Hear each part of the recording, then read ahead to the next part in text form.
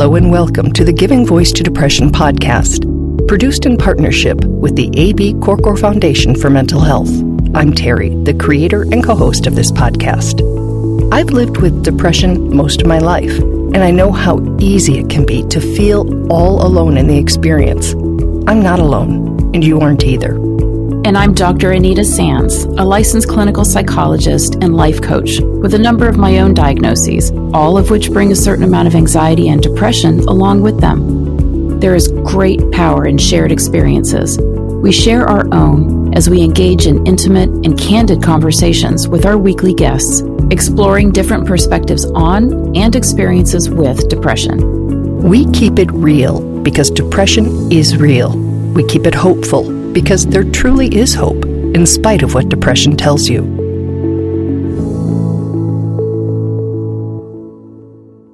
Hi, Terry. Hello again, Anita. So I was watching a TV show the other day, and this young person was asking someone who'd been married for a long time for the secrets to a lasting relationship. And the long married person replied that he should really talk to someone who's divorced too, because their perspective would provide valuable information that they didn't know and couldn't share. And I thought about the interviews we do each week. Hundreds of guests have shared their stories and coping strategies here, reminding us of the many tools available to manage our mental health and stay as far away from the edge as possible. Right, Terry. So in September, we focused on suicide awareness and prevention, and brought you the stories of people who can share perspectives that those who have avoided the edge can't possibly know. In episode 218, we heard from Wally, who lives with regular suicidal ideation. In episode 219, Sergeant Kevin Briggs shared about the hundreds of people he supported who were within literal inches of ending their lives. And in episodes 220 and 221, we heard from Ken, a suicide attempt survivor who shared the powerful message that even when you're convinced that your life will never, ever change and improve, there really is hope. Ken disclosed that he instantly regretted his attempt, suddenly understanding in the midst of it that the problems he believed were unsolvable actually were not. His story is both powerful and important. Oh, just that line is that he thought were unsolvable, actually were not. So before we get into today's interview, we want to share a number of recent social media posts that reinforce that message that Ken made and that this week's guest, Chloe, will, so that you can hear and recognize those truths as more common than you might imagine. MJM recently wrote, "Today's my birthday. As someone who's been suicidal, this day is a constant reminder of how far I've come from once facing the end. A cake to celebrate. A candle lit to remember the souls we've lost. And my wish is for all those suffering to survive."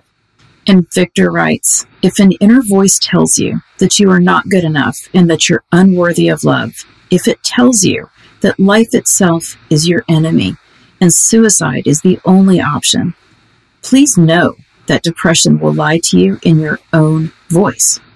You matter and you are enough." And some recent writings from today's guest, Chloe, who just celebrated an anniversary.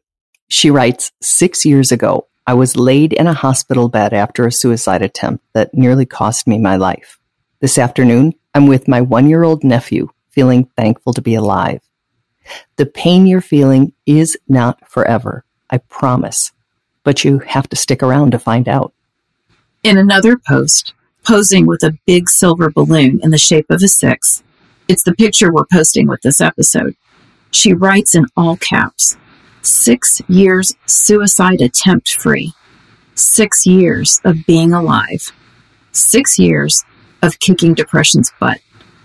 I've been alive 6 more years than I thought I ever would, and life is so incredibly beautiful. If you're in a dark place, those hopeful comments may sound fantastical, like glittery propaganda manufactured for a month dedicated to suicide prevention, but they're not. These are real comments from people just like you and me who know the depths of depression's darkness and who are speaking publicly to remind us all that there are ways out, that suicidal crises do not last forever, and that while there is likely work involved, there is a better life ahead of you. Chloe is living proof of that. Here she is now, giving her voice to depression.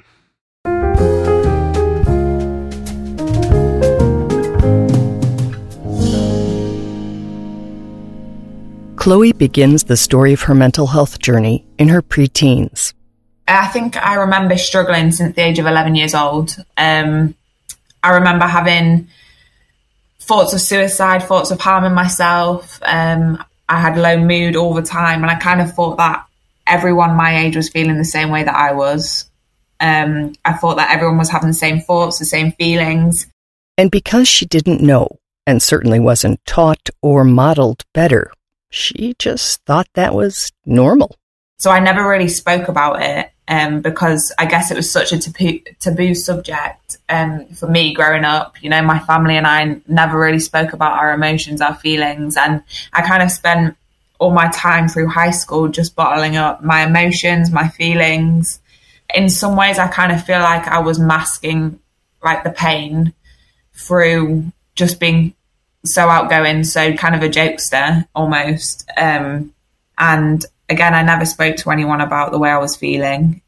Chloe was not only outgoing and funny, she was also popular and a gifted athlete. From that young age, her dream was to earn a scholarship, leave the UK, and move to the United States to play soccer on scholarship. That plan created a lot of pressure on her. She vividly remembers her body's reaction to playing poorly in a game when she was just 16. And I remember running to the locker rooms and punching a wall and just not being able to breathe. And I think that was the first time I'd ever had a panic attack before. And for me, I feel like it was all these bottled up emotions from the past 5 years had kind of come exploding out. And now all of a sudden, everyone around me kind of knew my reality because they'd seen me in that place. And I think that day was kind of a downward spiral for me. It was also the day a pivotal player in Chloe's recovery would emerge. My PE teacher, my sport teacher at the time, kind of stepped in and said that he was going to be there for me. Remember that as you hear more of Chloe's story, because it gets a lot worse before it gets better. But it does get much better, and that teacher continues to play a role. So 4 months pass after her panic attack, and Chloe's downward spiral brings her to a place she'd never been. Yeah, I remember feeling like there was literally no point in carrying on anymore and being alive when I was so unhappy. I remember literally thinking to myself, looking in the mirror and like not being able to recognize who I was. And I just said, like, what's the point in living when I'm not even enjoying being alive? I just wanted the pain to end. And I think that was the only thought that was going through my head. I mean, I wasn't thinking about my family, my friends. I was kind of just in this mindset that I just want the pain to end. And did you believe that it would not ever end? Yeah, I believed that it would never end. I believed that I was going to be in this emotional pain for the rest of my life. And it genuinely did feel that way. When I think of that time, literally, I remember seeing the world in complete grayscale. Like it was all black and white to me. And I never saw colour in anything. Like the sky, the grass, like everything was just grey. And I was just so miserable. And yeah, I never ever thought that it was going to be colourful again. With those beliefs, which she now knows were false, Chloe attempted suicide. She remembers her best friend running to help her, then paramedics, and an ambulance ride. She remembers unhelpful reactions at the hospital. And I remember the nurse, and she'd obviously realised that, I tried taking my own life. And I remember she shook her head at me and she said, like, why would you do that to yourself? And why would you do it to your family? And then I remember my mum coming into the hospital and she just broke down into tears. And again, she was like, how could you do this to me? And I think that reaction in itself spoke volumes to me, because it just shows how little understanding at that time there was of mental illness and suicide, and all I really needed to hear was that it was going to be okay. My mum came the next day and she hugged me. Again, she cried, and that time round she said that she was going to help me through it. And again, I think that's all I really needed to hear.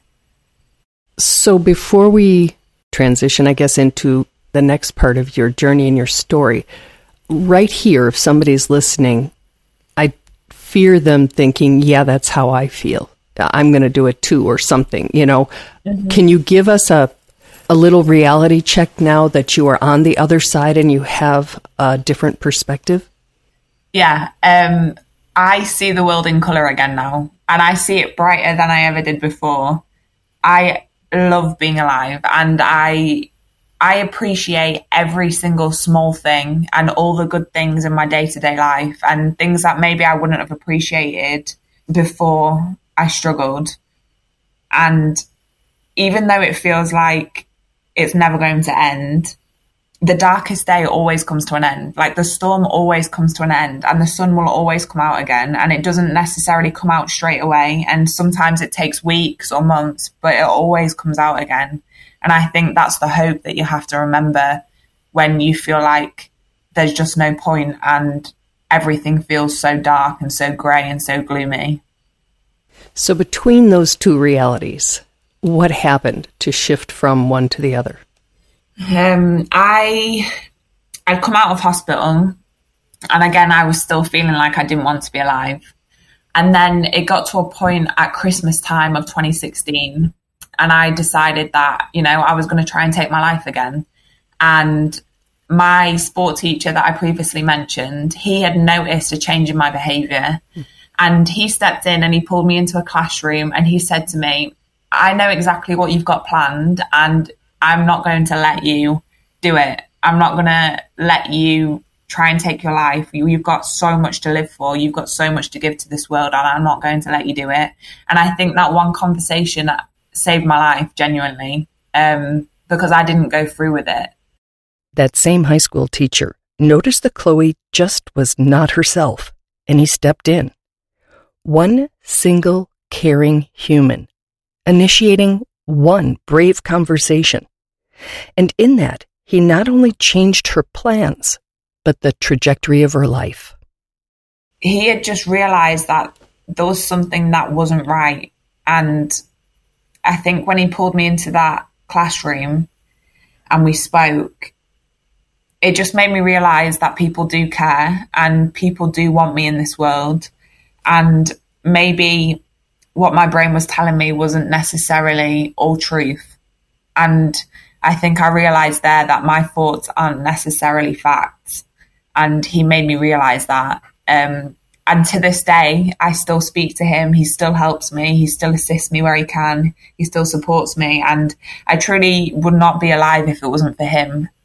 He really, really did save my life. And I'm so thankful for him. In that conversation, he also used the direct language that is proven to be most helpful, yet is often avoided because of discomfort.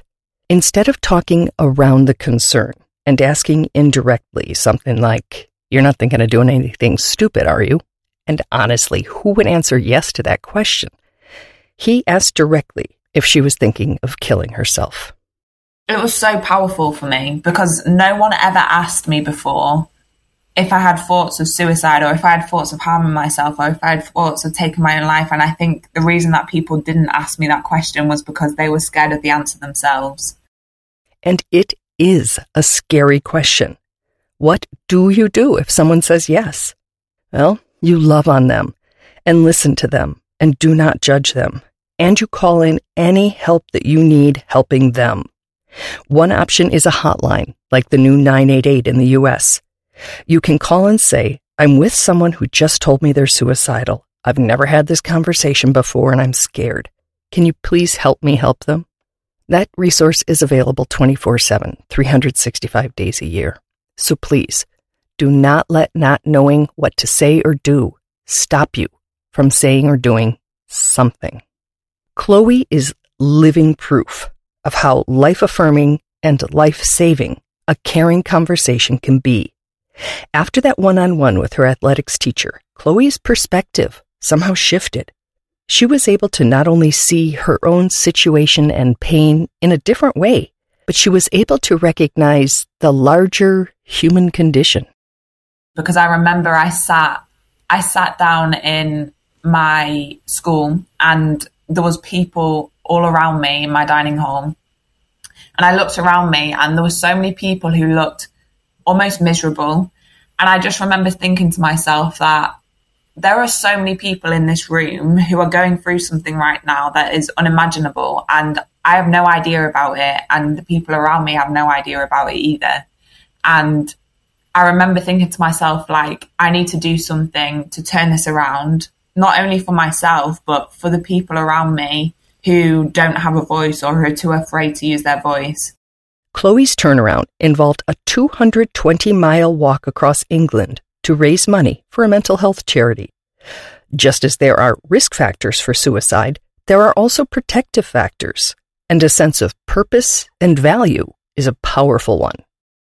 I think part of the problem was that I didn't really feel like I had purpose before. And then all of a sudden I had a purpose and I had a reason to get up every morning and to do what I needed to do to help other people. And I think for me, it was all about helping just one other person. And hopefully I've done that. But that's where the transition period really started for me. Chloe's transition continued with the realization of her childhood dream and goal. At age 18, she moved to the U.S. to study and play soccer on the scholarship she'd earned. My life now. So I moved to America when I was 18. And I think at that point, I was still not in the best mindset. I kind of came to America searching for the love of life again. And I think I was still looking for the colour in the world again. And I think that move to America was probably the biggest, most powerful and most incredible thing that I probably ever did for myself, because I think I met people that just completely changed my way of viewing life, and it gave me the opportunity to really understand what I went through, what I felt, the journey that I'd been on. And it gave me the opportunity to actually like have time with myself and self-reflect and train my brain. And yeah, it just gave me all of this time to truly understand who I was. And the person Chloe is wants the person you are to believe in recovery and hope, and the possibility of your life changing and improving in ways that you are literally unable to imagine when you're in depression's pit. And now I finished playing, actually, so I'm a coach, and I've never loved life as much as I do now. And if you'd asked me when I was 16 years old if I would be where I am right now, I probably would have laughed, like I wouldn't have believed it because of the place that I was in. And I think that just shows that there is always hope. Even when you think there is none, and even when you think you can't get through the day, all you have to do is get through the day and survive the day, and then you can start again tomorrow. And you're a coach now, which I find just fascinating. So are you tuned in to your players' mental health as well as their physical? Have you ever stepped in and said, hey? Yeah, so I would say that my main role on the coaching staff right now is to be someone who's there for the players mentally and emotionally. And I deliver, I deliver leadership sessions, like kind of sports psychology.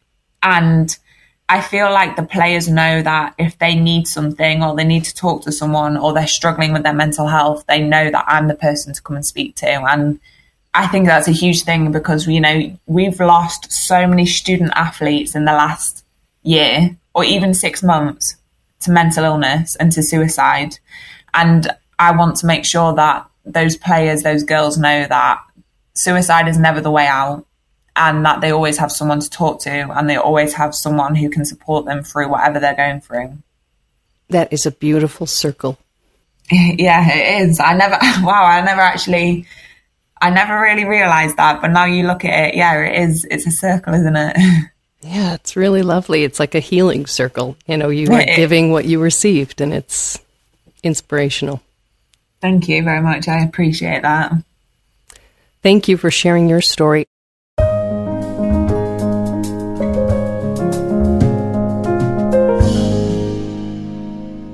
So, Terry, I think such an important takeaway from what Chloe had to say was how important it is to notice and to pay attention, and that just one, as you said, one single caring person can make such a huge difference by noticing that. Just so incredibly important. And he did an exceptional job. You know, when she was talking to me, I was like, is this guy trained? Because he didn't just notice. He knew to ask directly. He knew to take her, you know, he took her into another room, which, you know, is not a formula, but it would certainly allow for more intimacy and disclosure, and said like, yeah, I'm not going to let you do this. And he had noticed her change when I said, what changed? And it was the way she was dressing and the people she was hanging around with. And she wasn't as involved in her sports. And, you know, they were big enough changes that he was like, hey, I think I know what's going on here, and I am not going to let this happen. And yeah, I've also put out a feeler trying to get an interview with the coach, by the way, so that could be a future episode. But we will link to the warning signs of both being suicidal and of depression, just because the more people who know them, the more of us are going to feel maybe a little more capable of having that conversation. Yes. And I think it's really important that we do, even if we aren't seeing anything that our conscious mind is sort of saying, okay, this is one of those signs. If you have a gut feeling, you know, if as you're trying to fall asleep at night, you just have this nagging sort of sense of, I wonder if this person's okay. I really think it's okay to trust that. I really think it's okay to go ahead and do that follow-up. We don't always know what we know, but we do know things. we know when something is off or something's different, even if we can't point to the specifics sometimes. I think it's okay to trust our gut sometimes when they say, something's wrong, something's off. It makes me want to explore this with this person. Our guts know so much more than our brains do. I have had those thoughts and texted people in the middle of the night and said, I'm awake, worrying about you. Are you awake? And I've gotten yeses, you know, and it's very interesting. Last night, I had company in town and they brought a dog, and I don't have a dog. And we went out to dinner, and apparently the dog barked most of the time we were gone. And neighbors heard a dog, which was different, came over and rang the bell to see why the dog was barking. If there was, you know, if this was a Lassie, Jimmy fell in the well kind of a situation, if something had happened to me. And they called the sheriff to do a wellness check on me. And, you know, more ringing of the bell and knocking on the door made more barking. But when I pulled into the driveway, there's a sheriff's squad in my driveway, and he asked my name and said, are you okay? Your neighbors are checking on you. And at first I was like, what? You know, like almost leave me alone. And then I thought, well, that's really kind of cool, because if, you know, they don't know what I do for a living, but if something bad had happened, even, you know, a slip and a bang my head or whatever, they had a feeling that, you know, things were off enough over here, just the barking of a dog, that they thought they should check. And so this morning I dropped off, you know, a card and said, thank you for checking on me, because if something had been wrong, I would have really appreciated the, you know, the aid. So absolutely. You had good neighbors there, Terry. Yeah. Yeah. It reminds me, you know, Mr. Rogers says, be a good neighbor. Exactly. You don't have to live next to somebody to, you know, to be observant like that and notice and just figure something's not right here. Let me check. Let me just check. There's no harm in checking. There's no harm in asking. We just need to keep saying that. Right. And that was in Ken's episode when he was the survivor of an attempt from the Golden Gate Bridge. He said, like, what's the downside? What's the downside of intervention? Right. So somebody says, no, I was just out to dinner and the dog was barking, or I was asleep and I'm fine, but I appreciate you checking, or leave me the hell alone. I mean, you might get that. You know, it's not everybody's going to welcome your intrusive, in quotes, questions. But on some level, you're grateful somebody cared enough to ask. Right. There's obviously a connection there, and you matter enough for them to check. And I think that's so important. It is indeed. All right. We'll be back next Tuesday with another episode. Thank you for joining us.